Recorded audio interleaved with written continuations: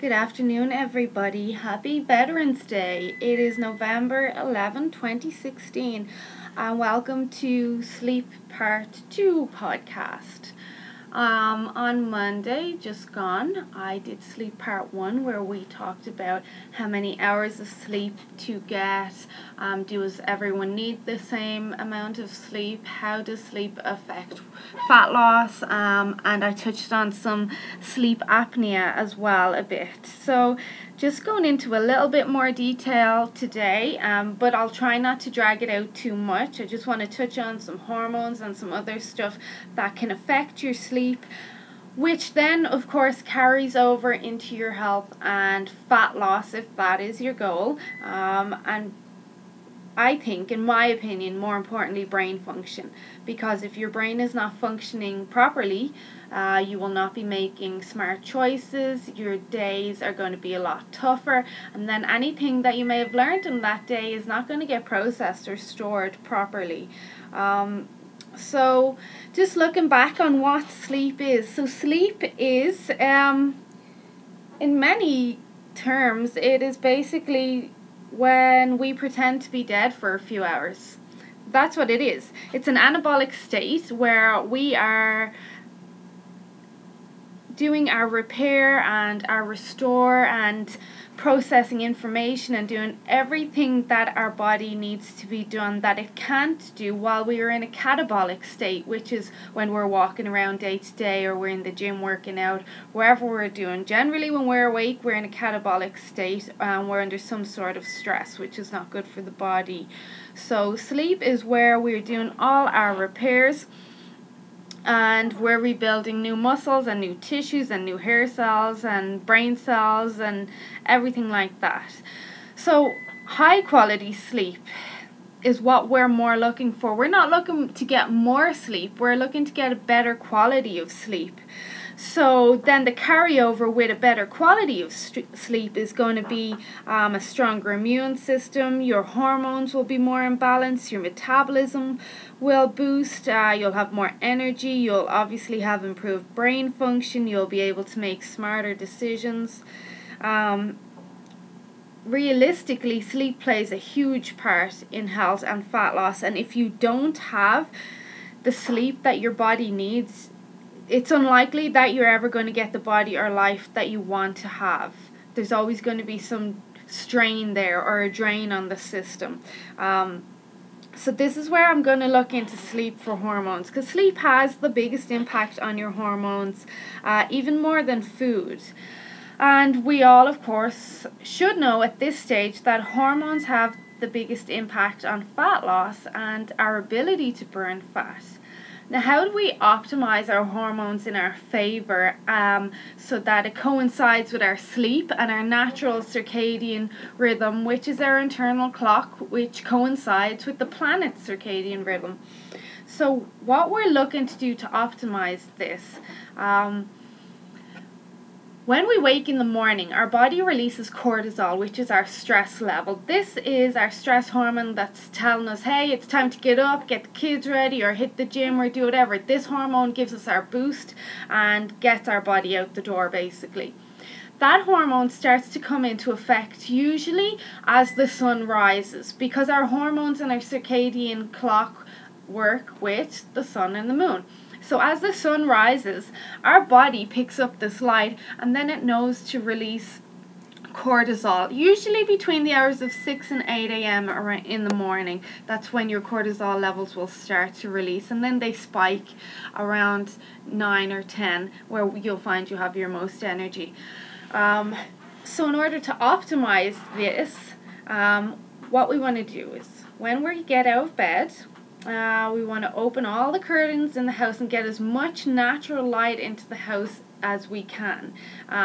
Trying not to put on any fake lights. If you can, stand outside for a couple of minutes, 15 at the least, but during the day you would want to be aiming for 15 to 30 minutes direct sunlight. So this is going to tell your body and your adrenal glands how hormones need to be released and when and what time of the day we're at and so on. So it's very important that you're getting that sunlight in.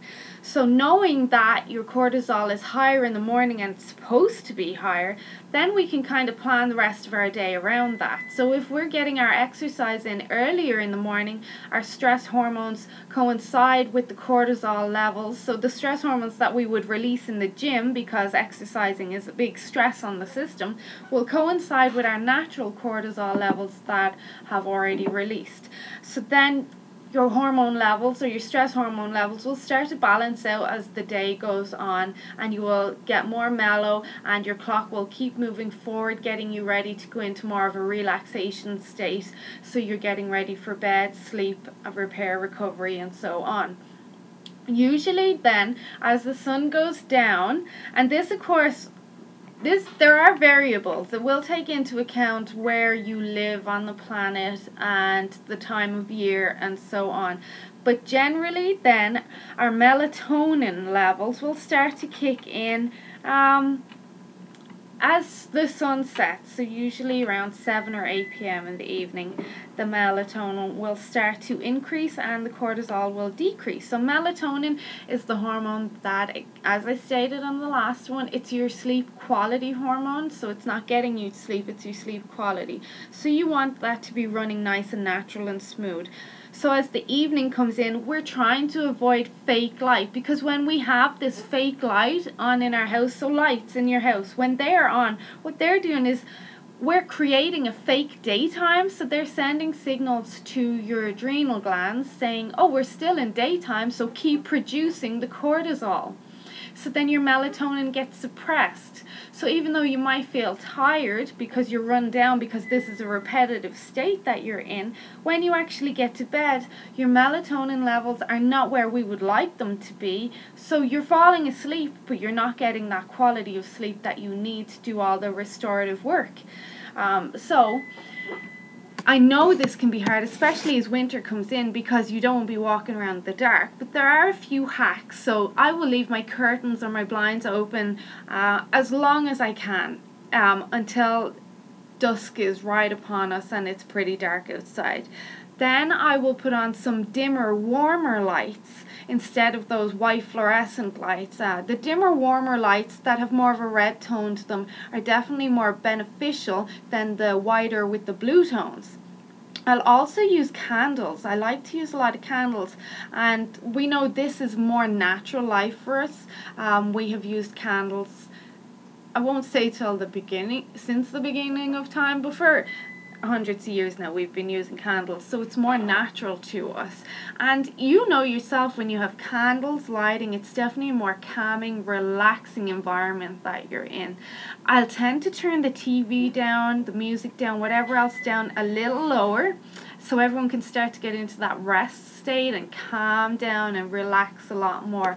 Obviously, I'm trying my best to avoid carbohydrates late in the evening, because carbohydrates induce stress on the body. So that's going to bump your cortisol back up again, and we want to keep it down low. And then you can kind of see where that entwines with putting on weight, because we know if our stress hormones are high, then our stress hormones connect to our survival instinct, and they make our body store more fat or store sugar for the day the zombies arrive.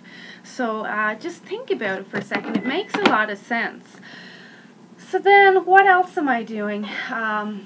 Some nights I'll have a calming tea, and we spoke about that in the last podcast.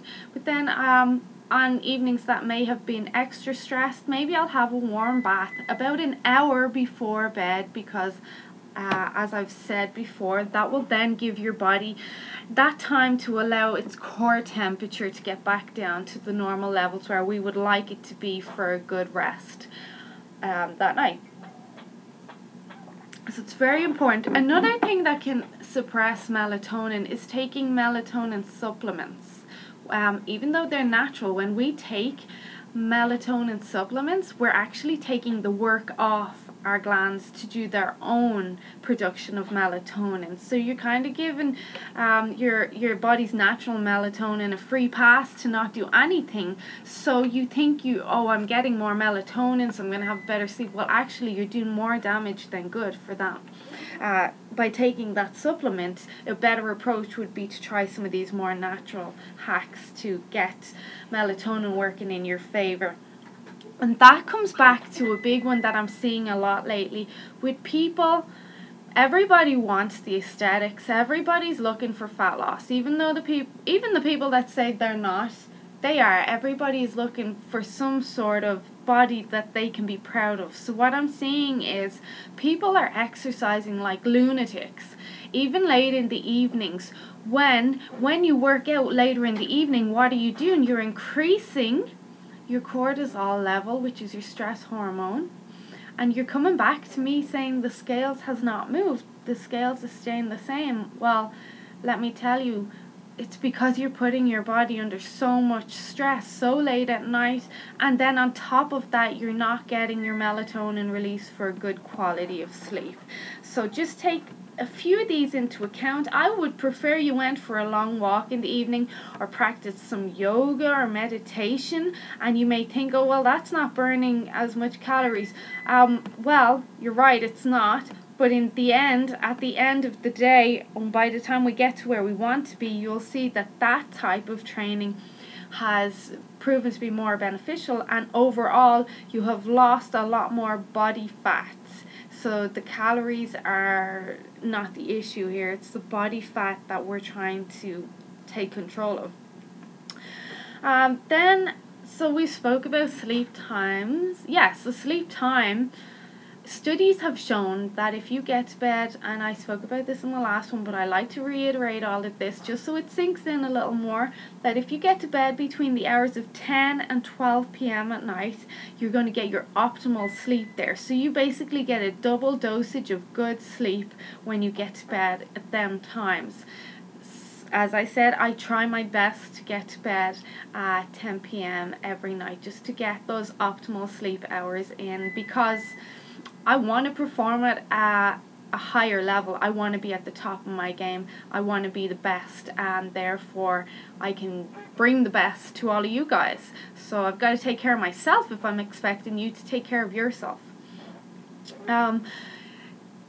Just back to melatonin again. Melatonin is mostly produced in the gut. So as we had said the other day, people think it's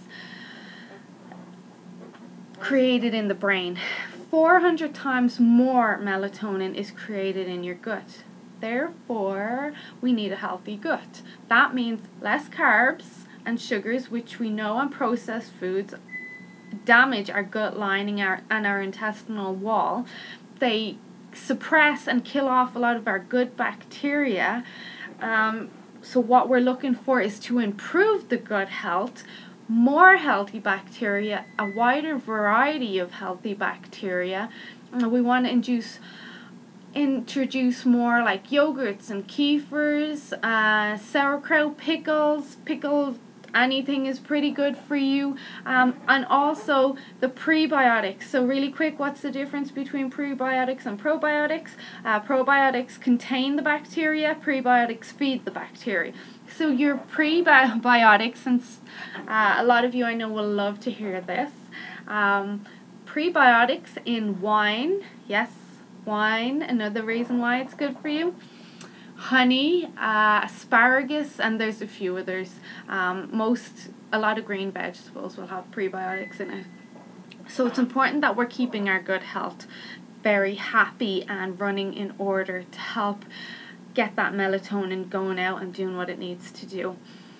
Also, I spoke about this kind of goes hand in hand between good fats and hydration. I spoke about last week or the other day how when we go to sleep our brain shrinks by 60%, and that then allows our brain to do all the repairs and cleans and remove toxins and so on as we go on.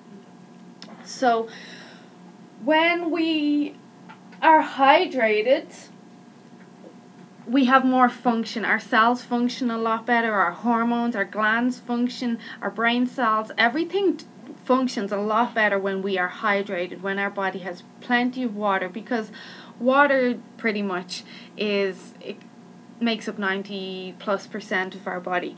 So it's important that we're staying hydrated, and especially for our brain and brain function, to help fight off dementia and Alzheimer's and forgetfulness, and that saying of I just don't remember things as well as I used to. Well, that can be prevented, and combining hydration, fats and sleeps is the key way to help prevent all of those kind of brain issues as aging sets in. So when we're getting more hydration, it's going to allow our brain, when it does shrink, when we're asleep, to use that water to flush out more toxins and get the cleaning done. But then also, the water is going to help transport those good fats that you've had into the cells that need it, and we know that good fats are brain food, so very, very important. And when you have brain food, it enables your brain to function a lot more and create new brain cells, which are very important, because a loss of brain cells is what results in a lot of these brain disorders that we're seeing. And my grandmother has dementia, and it is very, very, very sad, and I do not want to get that, and I wouldn't wish it on anybody. So just incorporating some sleep, some hydration, some fats into your diet is going to play a huge role. I came across a study. Researchers had found that sleep deprivation reduced the higher order of the brain and created excessive response in the more primitive part of the brain. So what is our more primitive part of the brain? Well, it's survival. So this brings us back then to sleep and weight loss and turning off certain cells so that the main survival cells will activate and function better. So the study showed there was more activation in the amygdala. So this is the area associated with you wanting to eat. So when we're sleep deprived, then our survival instincts are turned on. So our brain is telling us, go look for food. We need to survive. So it's going for its quickest fix, and you have no say in the matter. So because a lot of the time our primal instincts are a lot stronger than what you would like to call willpower. So just keeping that in account as well, if you're looking for a better functioning brain and of course fat loss, then taking into account that when you're not getting enough sleep, or you're sleep deprived, or your quality is not as good, then this primal part of the brain is being activated and kind of controlling you. And then lastly, I want to talk about sleep positions, because I get this a lot. The best sleep positions. For one, I don't advocate pillows at all, because pillows put your spine in this unnatural position, which can block airwaves, can affect posture, and can prevent blood flow to your brain. So if you're lying on your back and you have a pillow propped under your head, then you're taking your neck into flexion, and it's going to be in flexion pretty much all night, we'll say, if you don't roll over. But in this position, you're also putting pressure on your airways, so you're closing off some of your airways. Your tongue will roll backwards, and also then this can result in snoring in some people and sleep apnea in a lot of people as well. But in saying that, there are so many positives to sleeping on your back. I do prefer to sleep on my back. I will not have a pillow, so I'm just on the mattress. So my spine is in perfect natural alignment. My mattress is not too hard, not too soft. Then, because I don't have a pillow, there's none of this pressure being put on my neck. But also, for you ladies, that when we're sleeping face up, there's nothing rubbing off our face. There's less chance of breakouts and wrinkles being formed. So let's just keep that note in our head. Then the next one is lying on your stomach. So there's been a lot of debate over putting babies on their stomach and not, and this is just one of these debates that comes back and forth every year. Lying on your stomach can be very beneficial, but what you'd want to do is we'd want to bring one knee out to the side and up so we can open up those hip flexors and take a rotation across our spine, just to give more of a free flowing effect to our blood and our lymphatic system and everything like that. And again, without a pillow, when you use a pillow, sleeping on your stomach, you're putting your neck into this hyper extension position all night. You're basically, think of it that you're walking around all day looking up at the sky. That's the position your head is supposed to be in all night. So obviously not the most beneficial or natural position. And then sleeping on your side. Sleeping on your left side has been shown to be very beneficial, especially for people with sleep apnea and people that suffer with digestive issues like heartburn, acid reflux, some digestive issues. So sleeping on your left is going to be a bit better, and to prevent that numbness in your lower arm, what you could do is try pull that arm forward and upwards a bit, just to keep that blood flow going. That's it. I know I've missed a lot because there's so much to talk about, but if you've any questions, drop a comment below or reach out to me. My website is Shemaine's Model Health. My email is there, and other ways you can contact me are there. I hope that's clarified a bit more for you. And have a great Veterans Day, everybody, and watch out for next Monday's podcast. Okay, bye.